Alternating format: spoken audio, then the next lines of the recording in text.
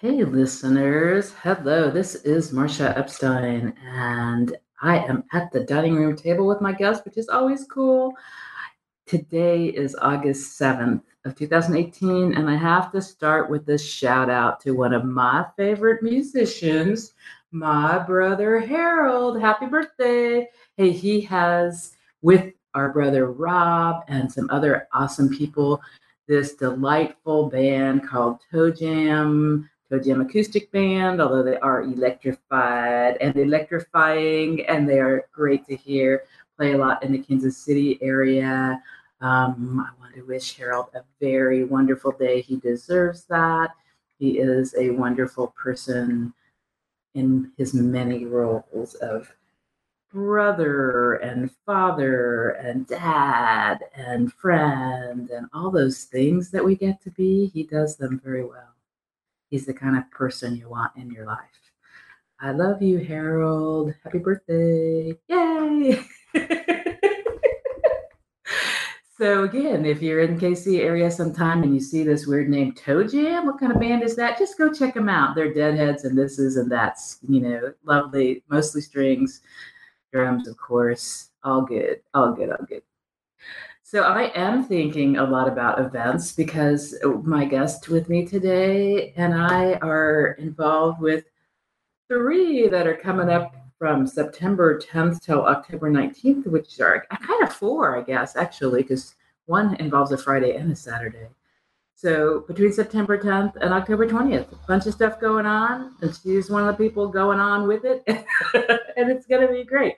So I'm just going to say, well, tell us, who are you talking about? What are you talking about? I'm going to tell you who I'm talking about first, and then we'll kind of sprinkle in those events, have those links send out to people, available, all that good stuff. Welcome, Macy Webb.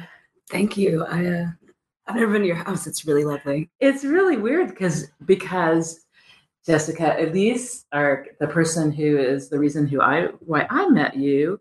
Probably for the first, I'm sure for the very first time would have been at Gaslight Gardens, right? For one of the Red Tail readings. I'm sure that's what that at that point was hosted by the lovely Megan McHenry. Yay, Megan, love you.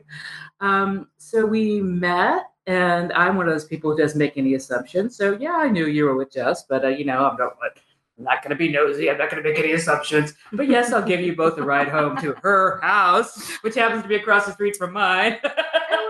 It turned out just to be real handy. Yeah. Worked out nicely. I'm not gonna lie. Yeah.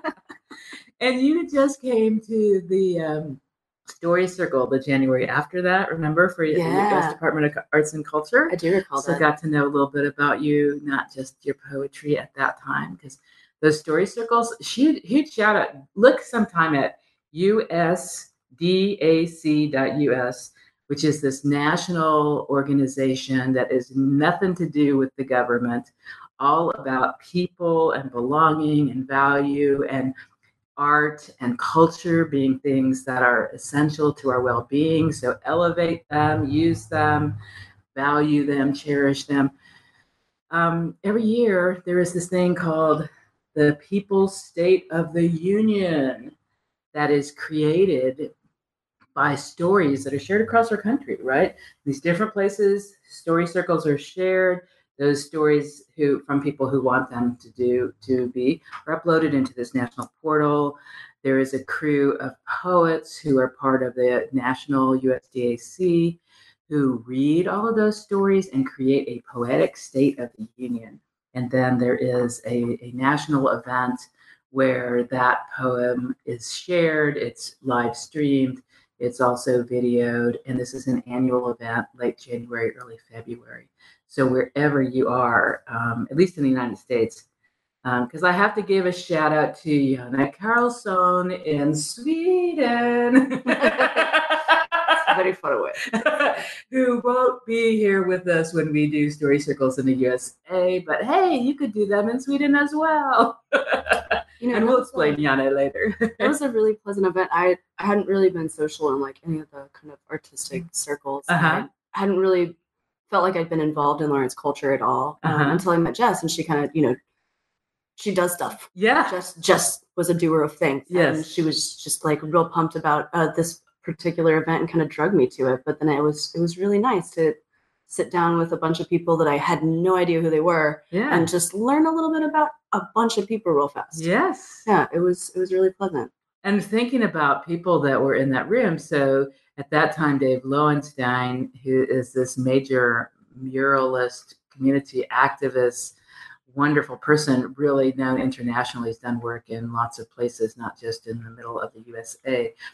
And it's all about bringing people into art, right? Those community mural projects are amazing. Absolutely.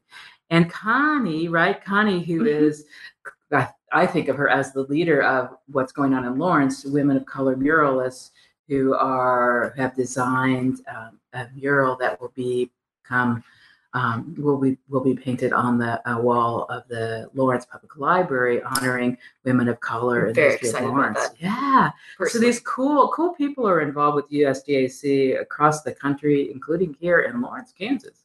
So great things happen. Yeah. So tell us a little bit about you. You wrote a very cute little bio. It's all true. Yeah. I mean, honestly, I am the child of an educator and a bit of a jack of all trades. My dad was a farmer. He was a politician for a little while. He had auctioneering and real estate, all sorts of different auctioneering things. Happens still, right? Absolutely. In fact, most of those things still are kind of occasionally part of his life. But that's kind of how he likes to do, which is I watched him, kind of growing up, just have this life where, you just build relationships with people, and that's how your business works also. And then, that's kind of an ideal for me of how life should work. And then my mom was an educator, so I've got the academic side also. She's kind of the same way, likes to just kind of meet interesting people and do interesting things. But that's how I started writing, was when I was a little girl. I was sort of academically inclined in a particular way. And so, teachers, they encourage you to continue writing, right? Just, oh, you're so good at this. And so I wrote poetry when I was like, I don't know, 10, 11, 12 years old. And I read the little kids' literary magazines and got outlines. I don't even remember the names of them anymore.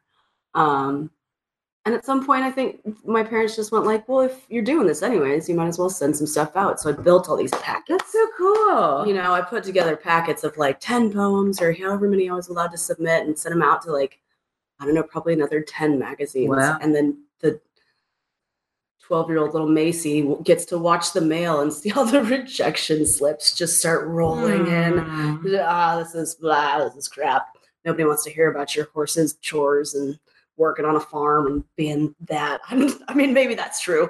Maybe they didn't want to hear about that. Maybe it was just really terrible writing.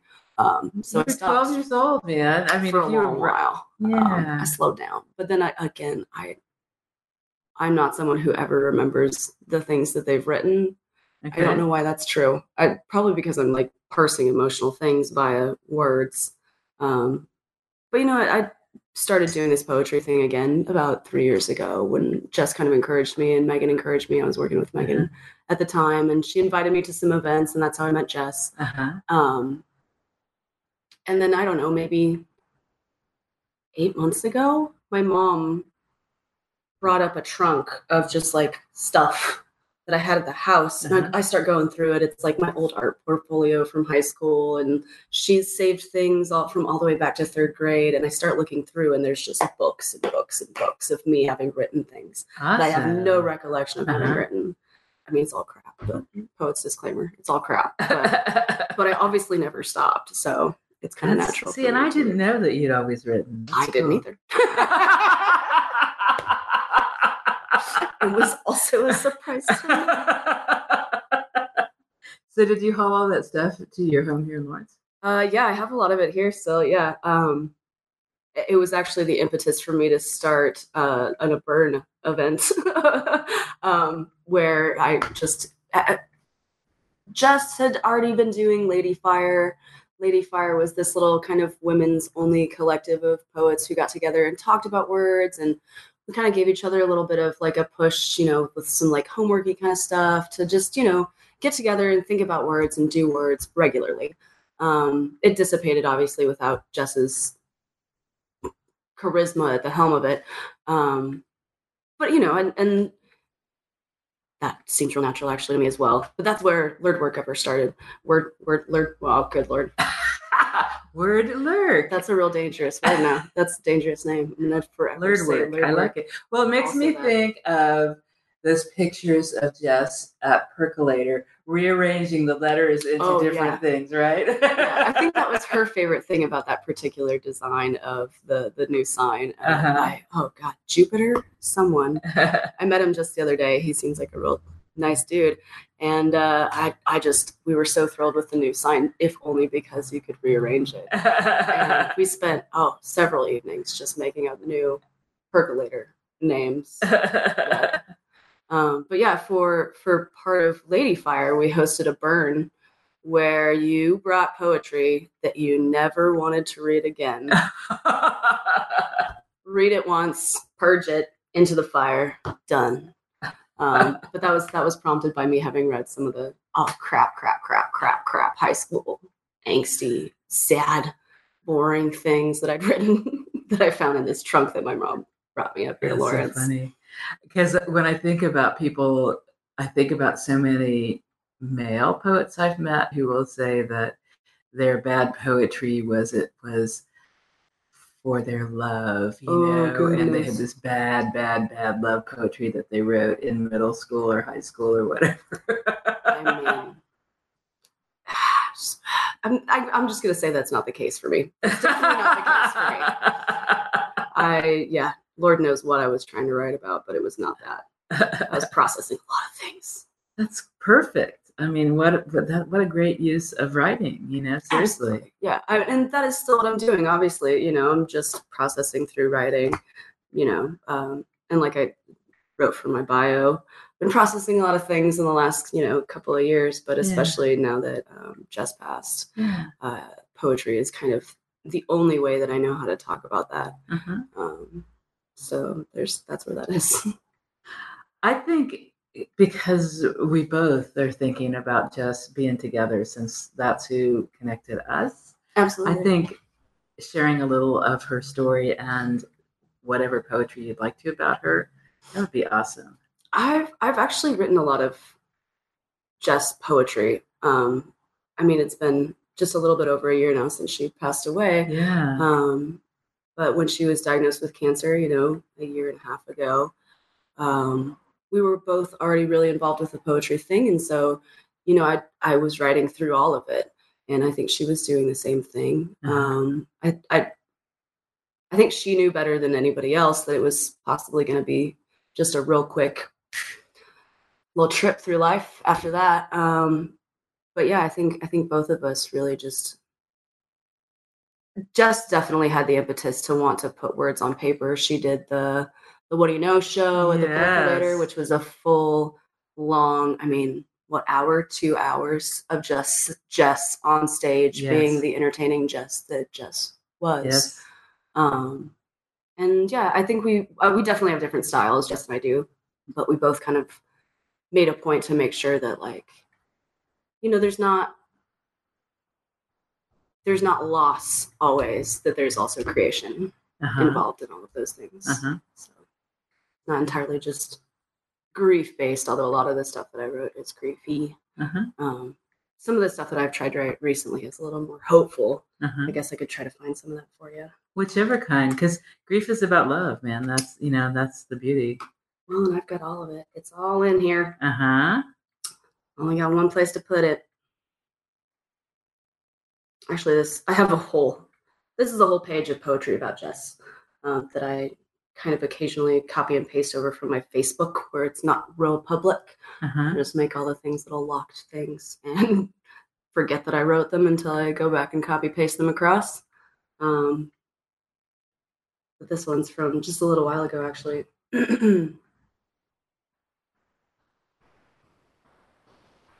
Jess died a year ago tomorrow.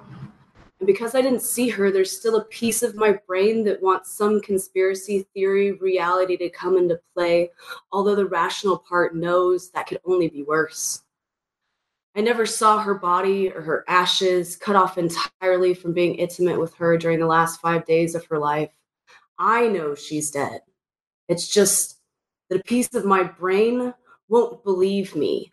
I've been in chugging constant terror for 2 days now, wondering how my shattered body will respond to this splintered bit of psyche as I approach the anniversary of one of the most devastating events of my life.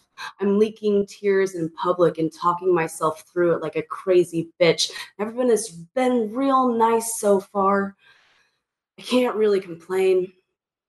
I'm not Jess, cut off from her loved ones in her final days, wondering and not being able to ask why she can't be at home, why we can't come visit, why she can't have one last smoke, where the Buddhist monk she asked for has gone off to, that he can't come explain the meaning of the universe to her one last time, just to be sure. This potential tragedy plays over and over in my mind today. I'm choosing to write another today. One that's a lot more like a waking dream, a long daydream that happens just after you've woken up, but before you want to think about getting out of bed.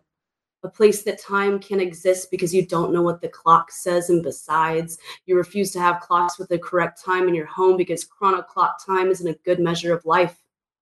The people float in and out, with music and hand massages, reading books aloud, and standing next to your bed with a straw held to your lips, feeding you something that tastes a lot like Miller Lite, coming to sit close with a recording of a favorite poem.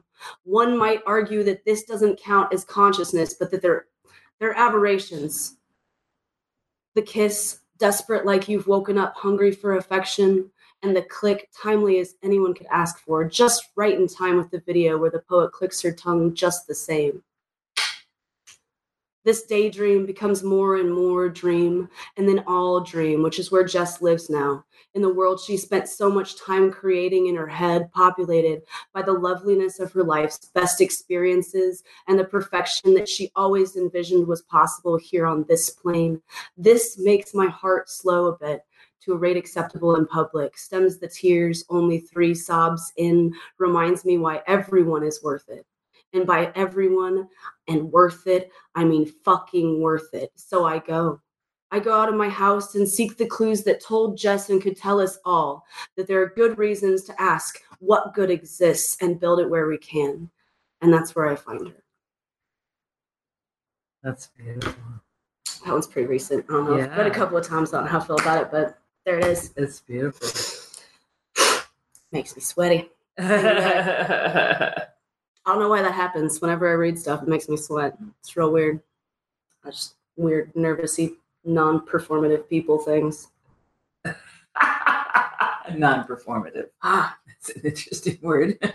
Honestly, Jess took me to, I don't know how many poetry events before I read anything, but I was also on a kick where I did things because they're terrifying on purpose, which is why I still probably am doing this. Yes. It's still terrifying. C. Loof, who is a poet who you will meet at Words Save Lives on September 10th. He's coming down from Omaha. And he was at the first poetry event that I hosted at the Voice of Lawrence Poetry Slam in May of 2014. He's family at this point. Oh my gosh. I've seen some of your posts. I don't think we've ever met, but I know that this person is obviously very dear to you. Yes. And so what made why his name came up is because terrifying, right? So Kyle and our dog Bo and I did this kayaking adventure in Colorado, and I was talking with C about it, and I said, well, it was mostly good and one part was terrifying. And C said, terrifying is the new relaxing. Oh my gosh, why is that true though? Why is that true?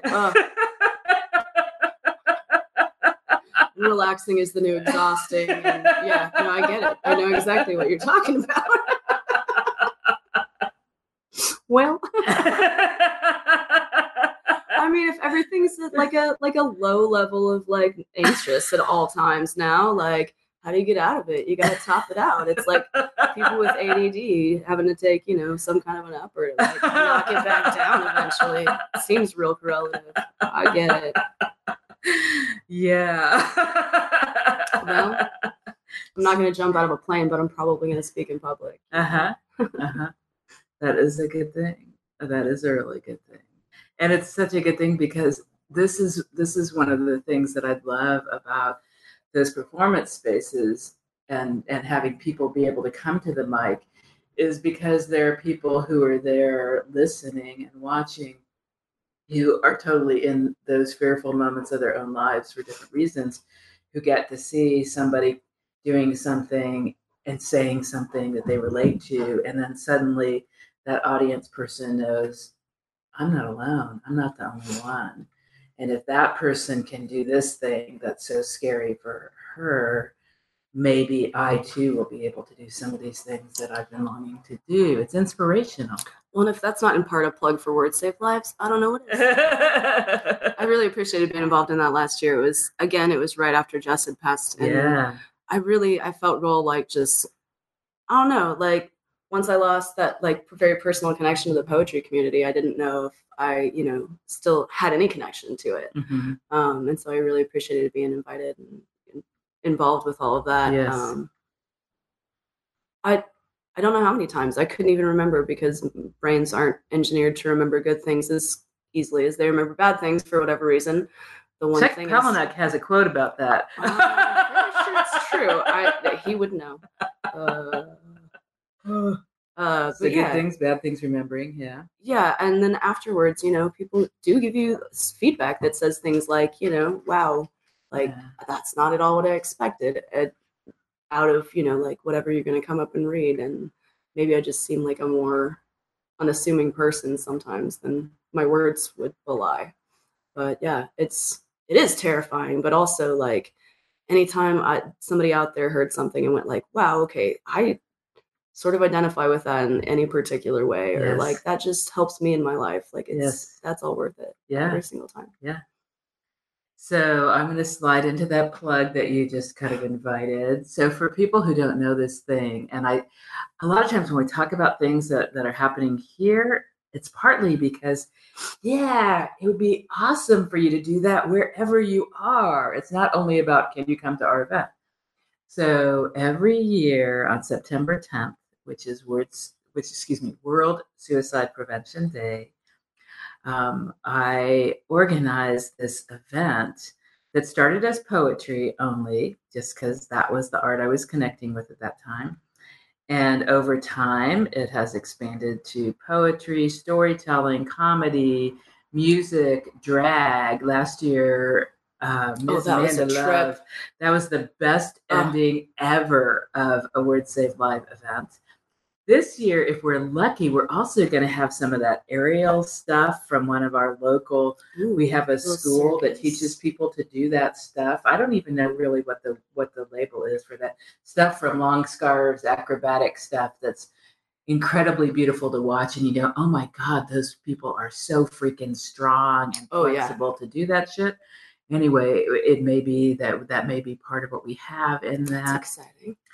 Somebody that is on the NAMI Douglas County Steering Committee with me is really into cosplay, so I'm trying to let's get some cosplayers. Yeah, how do you get that rolled in? Because all of this stuff to me is about how we connect with each other. We find our people. We need to belong. We need to know that we're valued. That is what makes life worth living, and that is suicide prevention. Absolutely, that's my definition. It's not just how do you get somebody through a crisis. It's how do we get back to really enjoying life, even with the downs as well as the ups, So Word Save Lives is this community building event. It's not, let's go talk about suicide for 2 hours. It's let's laugh, and we may cry, and we may have all kinds of different things. We'll leave with some new friends, hopefully. It's this great thing. And this year, September 10th happens to be on a Monday. Somebody said, why would you do an event on a Monday? It's like, because the event is always on September 10th. So sometimes it's going to be on a Monday. Last year it was on a Sunday. This year it's going to be at Lawrence Creates Makerspace at 9th in New Jersey. And Makerspace is just incredibly being supportive, letting us do this in their literal space under their roof, letting us be part for that night of their 501c3, which deals with some of the logistics of donations and that kind of stuff. For sure. And encouraging some of their artists who are part of that collective to help with the setup and getting some of those people involved as performers. That's where the aerial acrobatic thing is coming because that's part of Makerspace these days. There is space for it. So if so they're ready. I mean, they set up there periodically when they do things anyway. So so this cool thing that's about getting people together and getting a diverse set of people on the stage as well as in the audience, right? Mm-hmm. Last year, I mean, we've had, I think the youngest performer so far was couple years ago when that person at that time was maybe 13. I can't remember exactly how old she was at that time, but she was a young person reading her powerful poetry. And a dear friend, John Musgrave, who's a Vietnam combat vet and who writes poetry. I mean, just different, as many different people, obvious visible diversity and not visible diversity, at the mic going, hey, we all belong, we all are valuable, we all enjoy each other, we have good things to share, good things to learn. That for me, approaching life as everybody is a student and a teacher, everybody, we all have things to teach each other. So this awesome event, so it's coming up on September 10th. It's one of the things that where you will be at the mic, C will be at the mic. A lot of different things will be happening, and I'm always super excited about it. So, yeah. I think that's the first time I saw Words Save Lives was at Makerspace initially. Yeah. And that's just reminded me that may have been the first time I saw Rhonda read as well. Okay. Rhonda Miller. Rhonda Miller is amazing. Yeah, that's some good stuff right there. Yeah, and Rhonda has just hard-hitting personal stories and fun and sexy and all these different tones in her work, right? And you mentioned that poem. You didn't say which one you were talking about, but the Peach poem by Annette Billings, and that will be part of this year as well. Oh, and I think that Jess and Annette just had a really special connection. Yes, from going to the open mic, the Speakeasy open mic out in Topeka so much. Our first Valentine's Day together, Jess and I, it was maybe the first time Annette had been doing this, but she did poemagrams for Valentine's Day, and she recorded that poem for me, and then I sent it to Jess. And then obviously, I had the recording still. I have been not able to play it on my current phone recently, but at the time I still could while she was in hospice in Wichita, and so I would play it for her, and she would click with it. Lord knows where that comes from. Well, an older version of Annette reading it is on Annette's website. So if you want to hear it in Annette's voice, which I sometimes do. Yeah, it won't sound quite like you hear it now because I can hear the difference between that recording that's several years old and the way that when I see it here in that so all this wonderful thing, and when you say Annette, I also think about when Annette did Annette Billings her book release at Raven Bookstore, and when she declared a moment of loud for Jess, that was perfect, right? Perfect, absolutely. Perfect. Okay, so I wanted us to acknowledge Jessica Elise as connection, as this beautiful person, as this person who lives inside so many ways, and I want to get back to you. Yeah, she's part of you, part of your life, part of your experience, part of your heart always. And you are that and lots more. And you've been writing and I mentioned Jana Carlson at the beginning. So what's your connection with this Swedish madman? Well, it's real low key, honestly. Again, from the Words Save Lives, Rhonda Miller connection. There's Tara Bartley doing her little radio show out in Topeka now. God, what is it? Sunflower Sutras. Yes. Yeah. And she is somebody that I met through, again, the Speakeasy kind of crowd. And she's going to be at Words Save Lives again too. Lovely. Yes. That's fantastic. She had submitted a poem to Jana's website when he was Svenska Patchy, when he was taking submissions, which kind of encouraged me to do the same because I don't know, I know somebody who did a thing, and it means it feels like I can do a thing. Yeah. Just that same kind of is possible thing. And so once she had submitted, I went over to his site and kind of scrolled through, and I enjoy a sense of humor. He's a weird guy, obviously. which I have a great appreciation for weird. And yeah, so I submitted a poem to his site. He put it up, and then he put another one up. Yeah, and so now we're just Facebook friends, and apparently we have a lot of mutual friends. It's real weird. I don't know him real well, very but cool. Yeah, he's a strange guy, and I like it. Yeah. Svensk Apache is his publishing, so you can find that. Janne, Janne Karlsson, Karlsson. He's an artist, illustrator, and he's a writer, and he's a publisher. And then he also does this cool stuff helping troubled youth, and shout out to Michaela. He and those two that got married in May, and life sounds wonderful, and so there's these connections. I was thinking about that kind of spider webby kind of look of how this person's connected, and we have all these overlaps, and we meet people in different ways, and a lot of the people that we meet in 2018 we actually are not physically in the room with, right? So I've never been in a room with Janne. The person who the reason that I met Janne is because of Wolfgang Karstens, who's a poet and publisher, Epic Rights Press. Wolf will actually be coming to Lawrence on October 11th, and this is another connection with Macy. So anyway, so there's this big event in Kansas City, Fountain Verse, Casey's Small Press Poetry Fest, October 12th through 14th. Look it up. Be there if you can. People are coming from all over, including Wolfgang Karstens coming from Sherwood Woods. Right. Yeah, I think that's right. Sherwood Park, I think it's Sherwood Park, near Edmonton, Alberta, Canada. Coming from far away to the middle of the USA. And so he's coming for Fountain Verse, and he's coming to Lawrence for a day. Rob Plath, who's dear to me. I have a painting of Mud Dog Bo that Rob created. That Rob is going to be here. Todd Cirillo. Todd Cirillo from New Orleans. Those three who are coming to Fountain Verse are coming to Lawrence for Thursday, May 11th, an event at the Lucia Beer Garden downtown.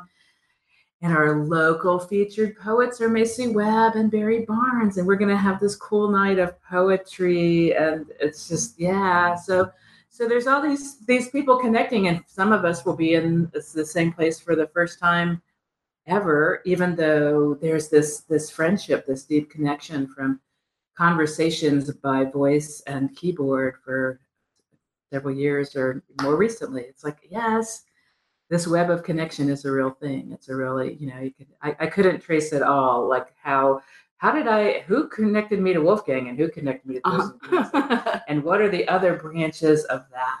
It's awesome. Have that same trouble, but it's kind of a nice problem to have. Yes, and that's the art connection thing for me. It's like it literally is a way that we build a community, that we share important stuff, and like for you, that terrifying that you're pushing yourself to do enhances you in other parts of your life when there's something else you need to do. That's like, okay, I was able to be at the mic in front of those people.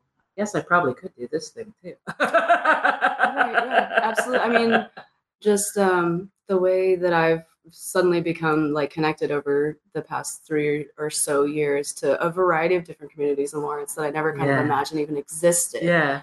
It's like, what was I doing with my time before? Obviously, wasting it, because I could have been hanging out at the Percolator and doing intersection repair with that little group, or poetry, or who knows what. All kinds of cool things going on. And then your work is at the Cat Clinic? It is. Yes, it is. Cat Clinic of Lawrence. It's right there on Mass, and I think a lot of people kind of drive church. It used to be the Christian Science Reading Room. Yeah, they still get mail for them. I know that because I'm the receptionist. And my dad knew that it was the old Christian Science church or whatever. And they renovated it, and now it's a vet's office, but only for kitties. So my life is just kitties all day, and that's real nice. Another thing that happened when that trunk showed up at my house was that I opened, this trunk, and there's all of this artwork from my mom having saved art from whenever I was, however young. And she did at some point just send me a little text message. She was like, I hope you've opened the trunk and found that you have always been drawing kitties. And I didn't know I was doing that either. I mean, you grew up on a farm and you just like animals and stuff, but apparently I have always just connected real well with some really jerky kitties that are just amazing. That's an interesting metaphor and real life experience. I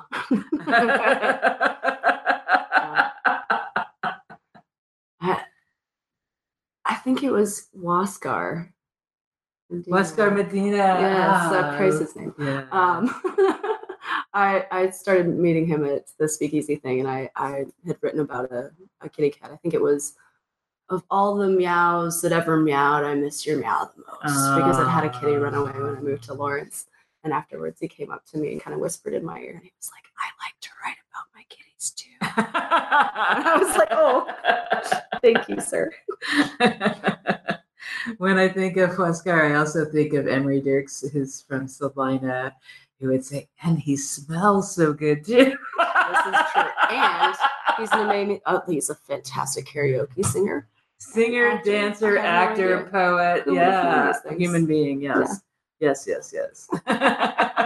So hopefully he was at the first place I met Huascar was at the first Weird Save Lives. Also, nice. Yeah. That's lovely. So it would be fitting. Last year, I think he had rehearsal for a play he was in, so he wasn't able to be with us, but I need to nudge him again too. That reminds me that poet's disclaimer is absolute crap. Everything that you think you've written that's absolute crap, you don't know.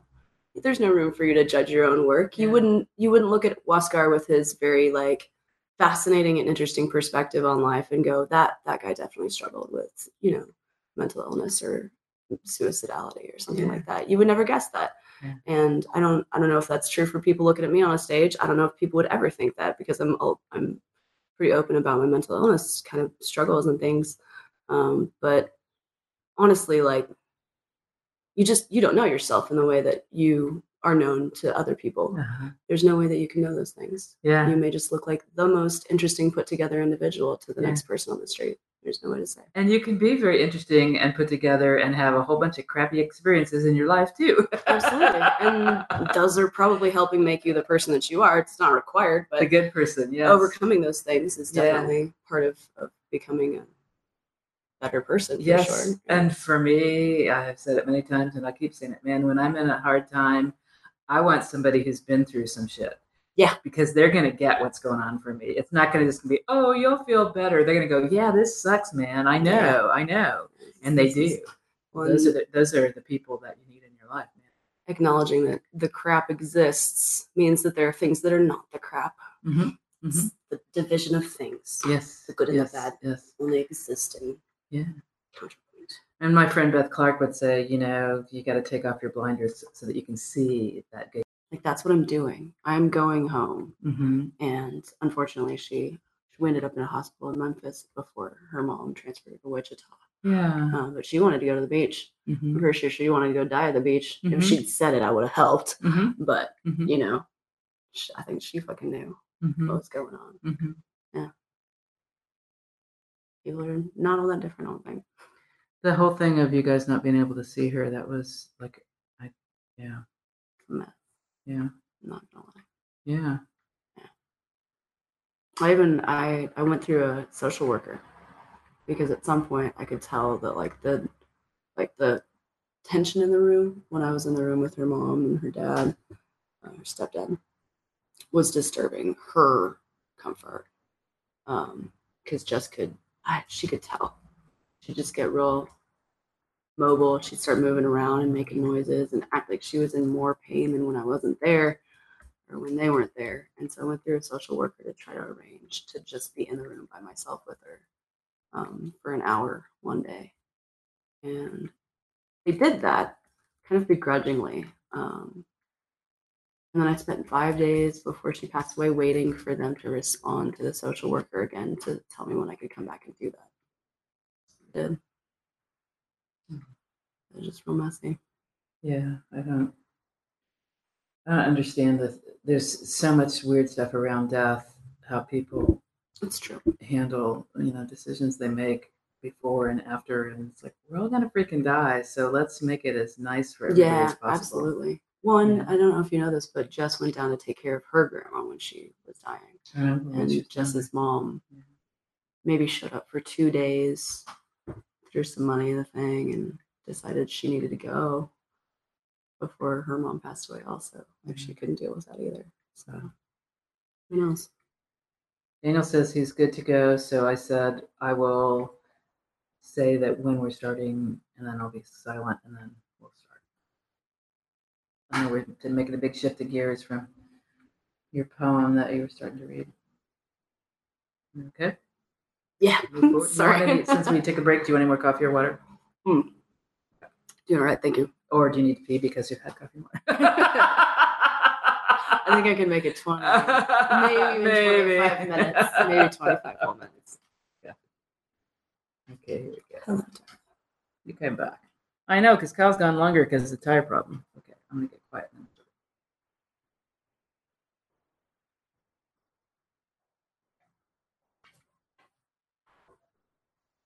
So after just a bit of silence, we're going to restart and hopefully give something that makes it easy to do the edit from this point forward. I don't know, obviously, exactly where we lost. I wasn't aware of that.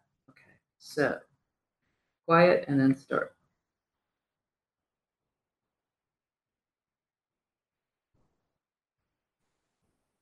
So, as always happens with Talk With Me, we're talking here and there, and it's this natural conversation. And I noticed you were looking at your book.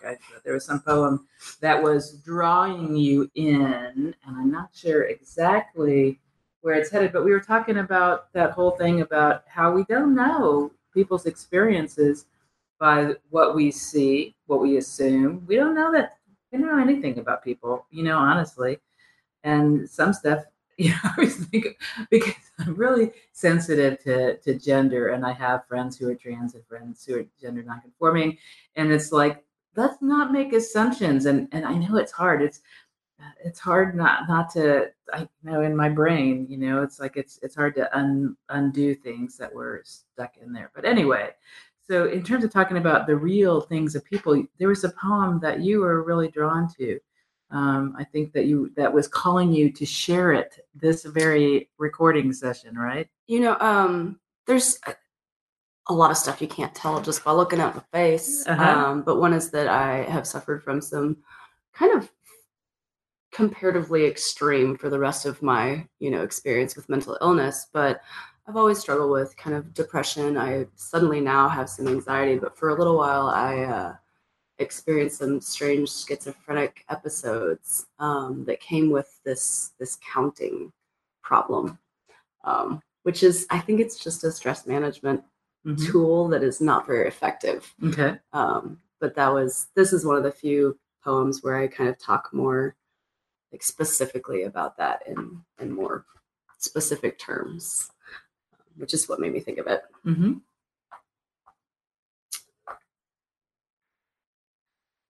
Advice to myself regarding rabbit holes. Know the numbers, but don't follow them. Don't let them ask you to chase them. Taste the meanings, but don't swallow them. Really roll them around on your tongue and properly taste them. I saw 37 red-tailed hawks on the way back to Lawrence from Wichita, which is nice and all, but 40 is more.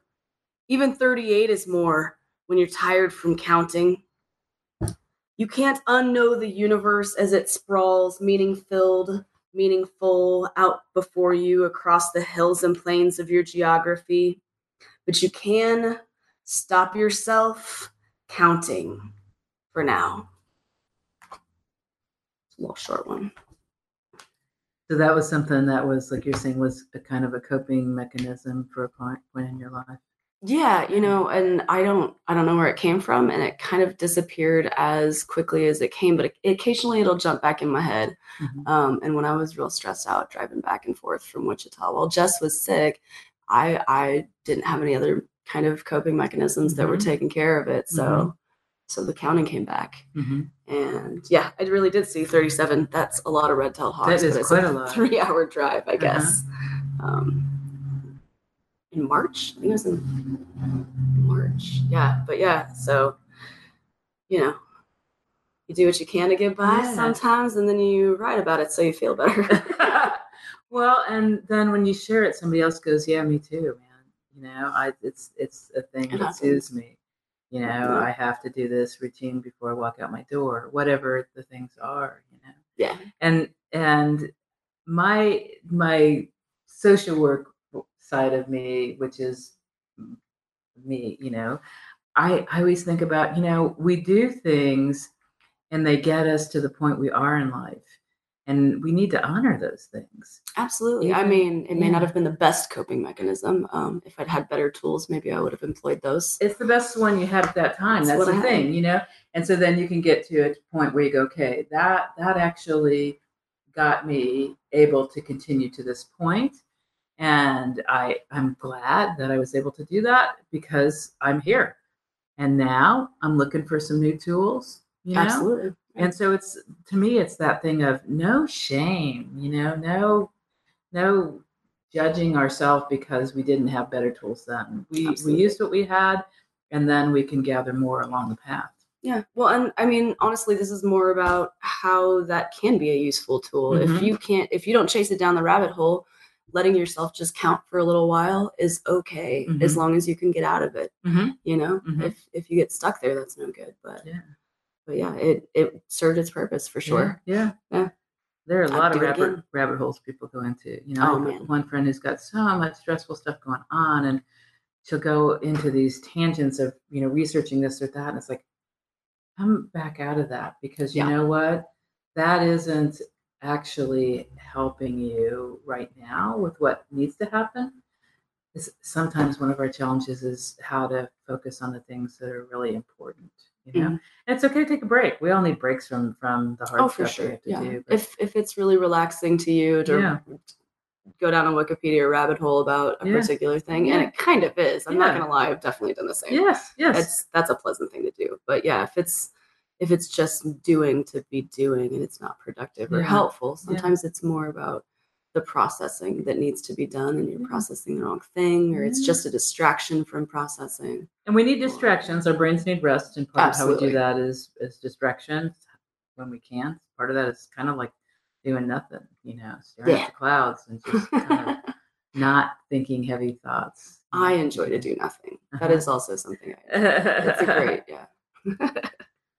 You mentioned when you were talking about the trunk of stuff, about art in addition to word art. So I'm wondering, are you still doing some other kinds of art? Honestly, not actively, no, but I do kind of just draw kitties on things. I mean, obviously there's a stack of books in front of me, and some of them have weird little sketchy things. I like making like words look pretty. And so some of my okay, here's another leftover from Jess thing that's just part of what I do now, which is that the size of the paper kind of informs the things that you write sometimes. So sometimes only one word fits on a page, and it's just damn. And it's just the biggest, most artistic damn you've ever written, but that's just all you had to say today. And that's okay too. Yes. But yeah, I do little sketchy crap, and I don't know.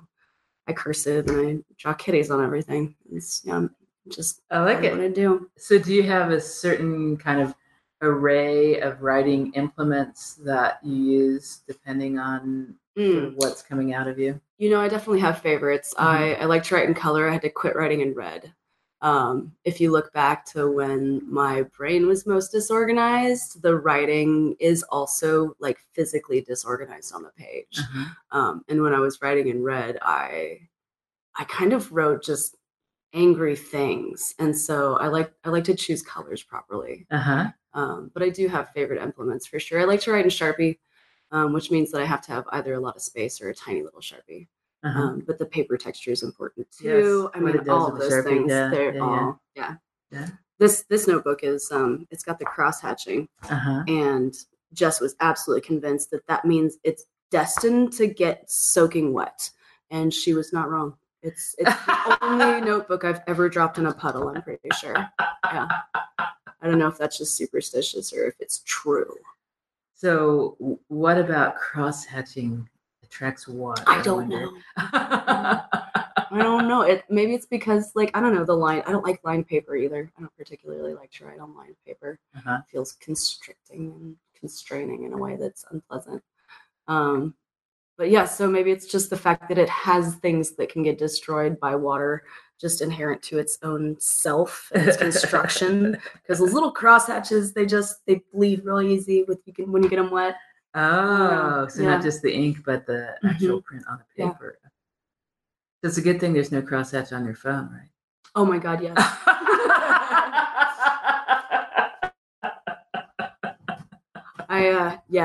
I'm just going to knock on wood about phone lock right now. I'm just going to do that. I will tell you that I finally, on my birthday in April this year, replaced my iPhone 4 that I'd had since 2011 because my brother, Harold, and other people kept telling me, you like to take pictures. The camera is so much better on a newer phone. You know, it's like, yeah, a newer phone. So we buy a new phone. The first day I had it, I dropped it in water. But it seemed to not. I had it in my little outer case so that but those little connections are open at the bottom.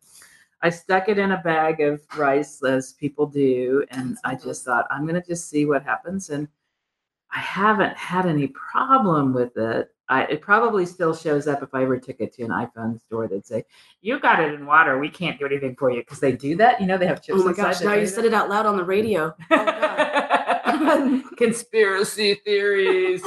iPhones can tell if they've been wet. It's true though. That's a real thing. And speaking of conspiracy theories, since I'm sitting in front of my freaking Mac laptop, which actually I like in so many other ways, my screen is really cloudy. I'm like, what is wrong with my screen? So I'm saying this to Kyle, and he looks and he's like, it's a thing with Mac Pros of a certain vintage, and they have made a very, very clear effort to not promote this, but you can go to a Mac store, whatever they're called, and they will replace the screen free of charge. Because it's a design flaw. It's something that's just generally good to know. But yeah. So if you have a Mac laptop, a Mac Pro, I don't remember all the vintages that are what time span it is, but if you got this cloudy stuff that maybe started around the edge and then it's in other places and you wonder why is your screen so dirty and you realize it's not dirty. So think about if you want to be without your Mac laptop long enough for them to replace the screen, which is why mine hasn't been replaced. Fair, though. But I noticed it because I do video calls with some people. Yes. I like that. And it's like, why is my image always so fuzzy? It's like, it has that crap on my screen, too. It affects anyway. Blah, blah, blah. Excuse me. Very minor problems in the big scope of things. That's the thing I get back to. That's true, but also, like, the thing that you were saying about how, like, so many of the people that you know now are not people that you know in person. Yes. Like, technology is important for that connection to even exist. Yes. If I didn't have a phone that I could use Facebook on, I wouldn't know anything about anybody who didn't live right next door. I'm not going anywhere. If I don't run into you in person, then sorry. So all kinds of things we can talk about, and I'm going to ask one of my sort of standard questions. So the poetry, you've been writing poetry since you were a kid. Obviously, yeah. I mean, did you have stories too? Were there other kinds of writing you were doing way back then? I was 13 when I tried to write a novel. It was terrible. It was, it's about horses again. I really wanted a horse at that age. But yeah, I do write stories still, actually, short stories. Mm-hmm. I don't know if I have any with me. I can look. My grandma on my dad's side was a minister, and she was a storyteller. That's awesome. A woman minister. And a chiropractor and an acupuncturist. Wow. I would say a bad musician, but also a musician and a poet. She was a real stellar lady. And she came from this part of the world where, they just kind of tell stories in this particular way. And I don't know if I have the thing that I wrote about that particular thing, but she passed away several summers ago. And I don't know. I think she informed a lot of my kind of worldview as I was growing up. And so, yeah, she kind of had an impact on how I tell stories for sure, but also the fact that I do tell stories and that I love stories. Yeah. I just love stories. Did she tell you stories like when you were a little kid? Was like, were you aware? Was there grandma's telling a story versus grandma's just talking, or was it all just grandma? It's hard to say. Yeah. I don't think it was like a conscious thing initially, but I don't know. I hear like family stories, right? The family stories, but then those kind of turn into like these larger kind of epic stories.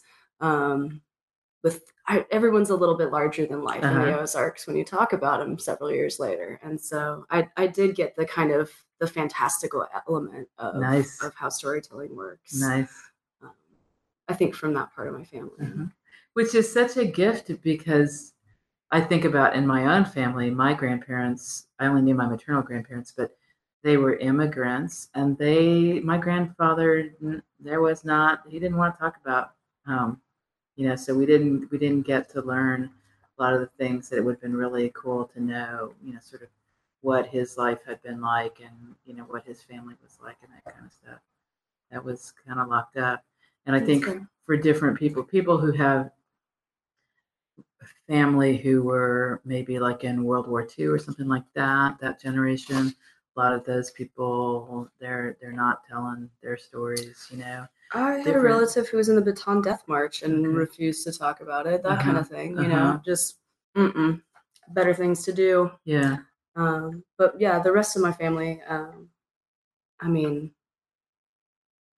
my dad's an old farm boy at heart, and he likes to sit around and chat. That always turns into stories if you're sitting around with some old farmers. Yeah, so I think that's awesome. I think maybe we're all just that oral tradition that's really, really helpful. And I keep bugging this person about it hasn't happened yet. So this wonderful poet Scott Silsby, and we're talking, and he has this poem, and I always get the name of it wrong, but the poem is about older poets telling stories to younger poets. And so Scott and I were talking about this. It's like, Scott, you have to be the editor of an anthology that is younger poets telling stories of older poets telling stories of poets, and this multi-generational storytelling thing through poetry. Because I think about, like, I adore Jim McCrary, who is a poet here in Lawrence, Kansas. Jim is one of the co-curators of the Taproom Poetry Series. Jim is a poet who's been writing and sharing since the 60s. He's this wonderful, amazing person. And he was a young guy working for William S. Burroughs. And, so that means he had experiences with Allen Ginsberg. He had experiences with Hunter S. Thompson and with Kurt Cobain and all these different people who came to Lawrence, or who Jim and William S. Burroughs traveled to see at different places. This amazing, amazing oral tradition. And so it's like we need these stories, man. We need to save them, not just hear them when we can. Yeah, that seems So Scott Silsby, where's this anthology? How's it coming along? Mind if I bother you about that anthology one more time? I do it periodically. Yeah, I do it on Facebook. I do it in the podcast. Like, someday Scott's going to do this anthology. It's going to be so awesome, man. At this point, he's literally just like, shut up already. Done, maybe I'll do it to get her to shut up. Yeah. Well, we probably have time for one more reading of whatever kind in terms of where we are with all these wanderings we've made. So whatever you would like to share would be wonderful. I did just literally find one of the little stories that I read about my grams. All right. Just my dad's mom. I don't. Go for it. Yep. My grams wrote a book. It's in a style that might be called high country, that evokes the dirt floors of the homes where those hill people grew up in Missouri, and secondarily, the community's newspaper column her mother wrote for the local paper. I also write in this style often where there's a lot of descriptive language and imagery followed by an unmistakable point, plot twist, hilarious anecdote, moral invective. This is our version of narrative. Things make sense. We all end up at the same conclusion. Our audience can be thought to generally share our same values. Her sermons were also often written in the same style. I loved hearing her speak publicly in a calm and yet stridently confident voice, gently and firmly guiding you along, like that knuckle between your scapula that fixes your posture. There was no separation between her lives as a minister and as a chiropractor, as is fitting for someone who strove always to walk gracefully upright and also righteously in grace. Beautiful. Tribute to Grams. Aspen Grams. Yeah. Awesome. So we've been here and there. We just visited the Ozarks, I guess. We've done one everywhere, I think. Yeah. I mean, if we haven't talked about it yet, I can't imagine why we didn't. Yeah. So then I say to our listeners, if you're in the Lawrence, Kansas area, come to these things. If you aren't in Lawrence, Kansas area and want to ask me how to do these things where you are, ask me, man. You know how to reach me through the Talk With Me page. You may know how to reach me other ways. So September 10th is Words Saves Lives at Lawrence Creates Makerspace here in Lawrence, Kansas, 9th in New Jersey. Monday, the 10th of September, 6 through 10. There are going to be a lot of different arts represented, a lot of people. Everybody's welcome, all ages, all everythings. Nice. You must be nice. That's the barrier there, okay? Yeah. Nice. September 10th. Whoops. My phone says, I don't know how to make it shut up. Shut up, phone. I mean, it's got something to say that's real important, obviously. Yeah. That took a long time. I'm pressing cancel. I'm pressing pause. I'm pressing shut up. Okay. Back to what I really want to say. And hey, that's real life. I don't know how to use my phone. Okay. Just learn that. Words Save Lives on September 10th.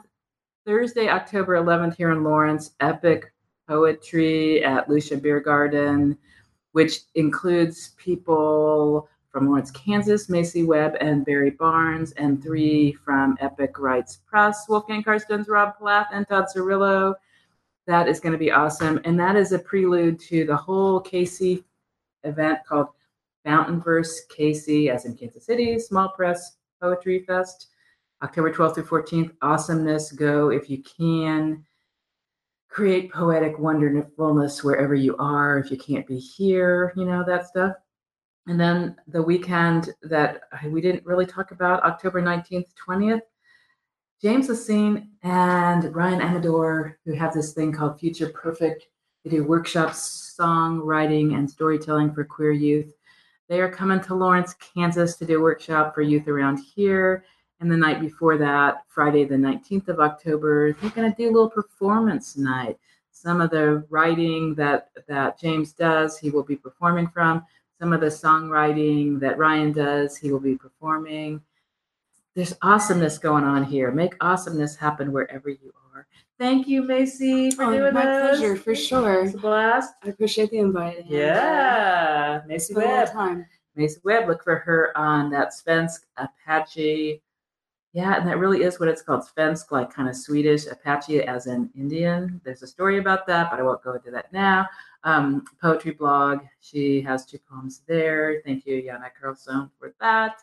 Thank you, Daniel Smith, for producing this show. It takes some tech magic, lots of cooperation of various technologies to do these shows so people can hear them, which is what we want. Yay. Thank you, listeners, for joining us. Enjoy this, enjoy life, and find those highlights, because that's what gets us through the crap. So long, and we'll be talking again.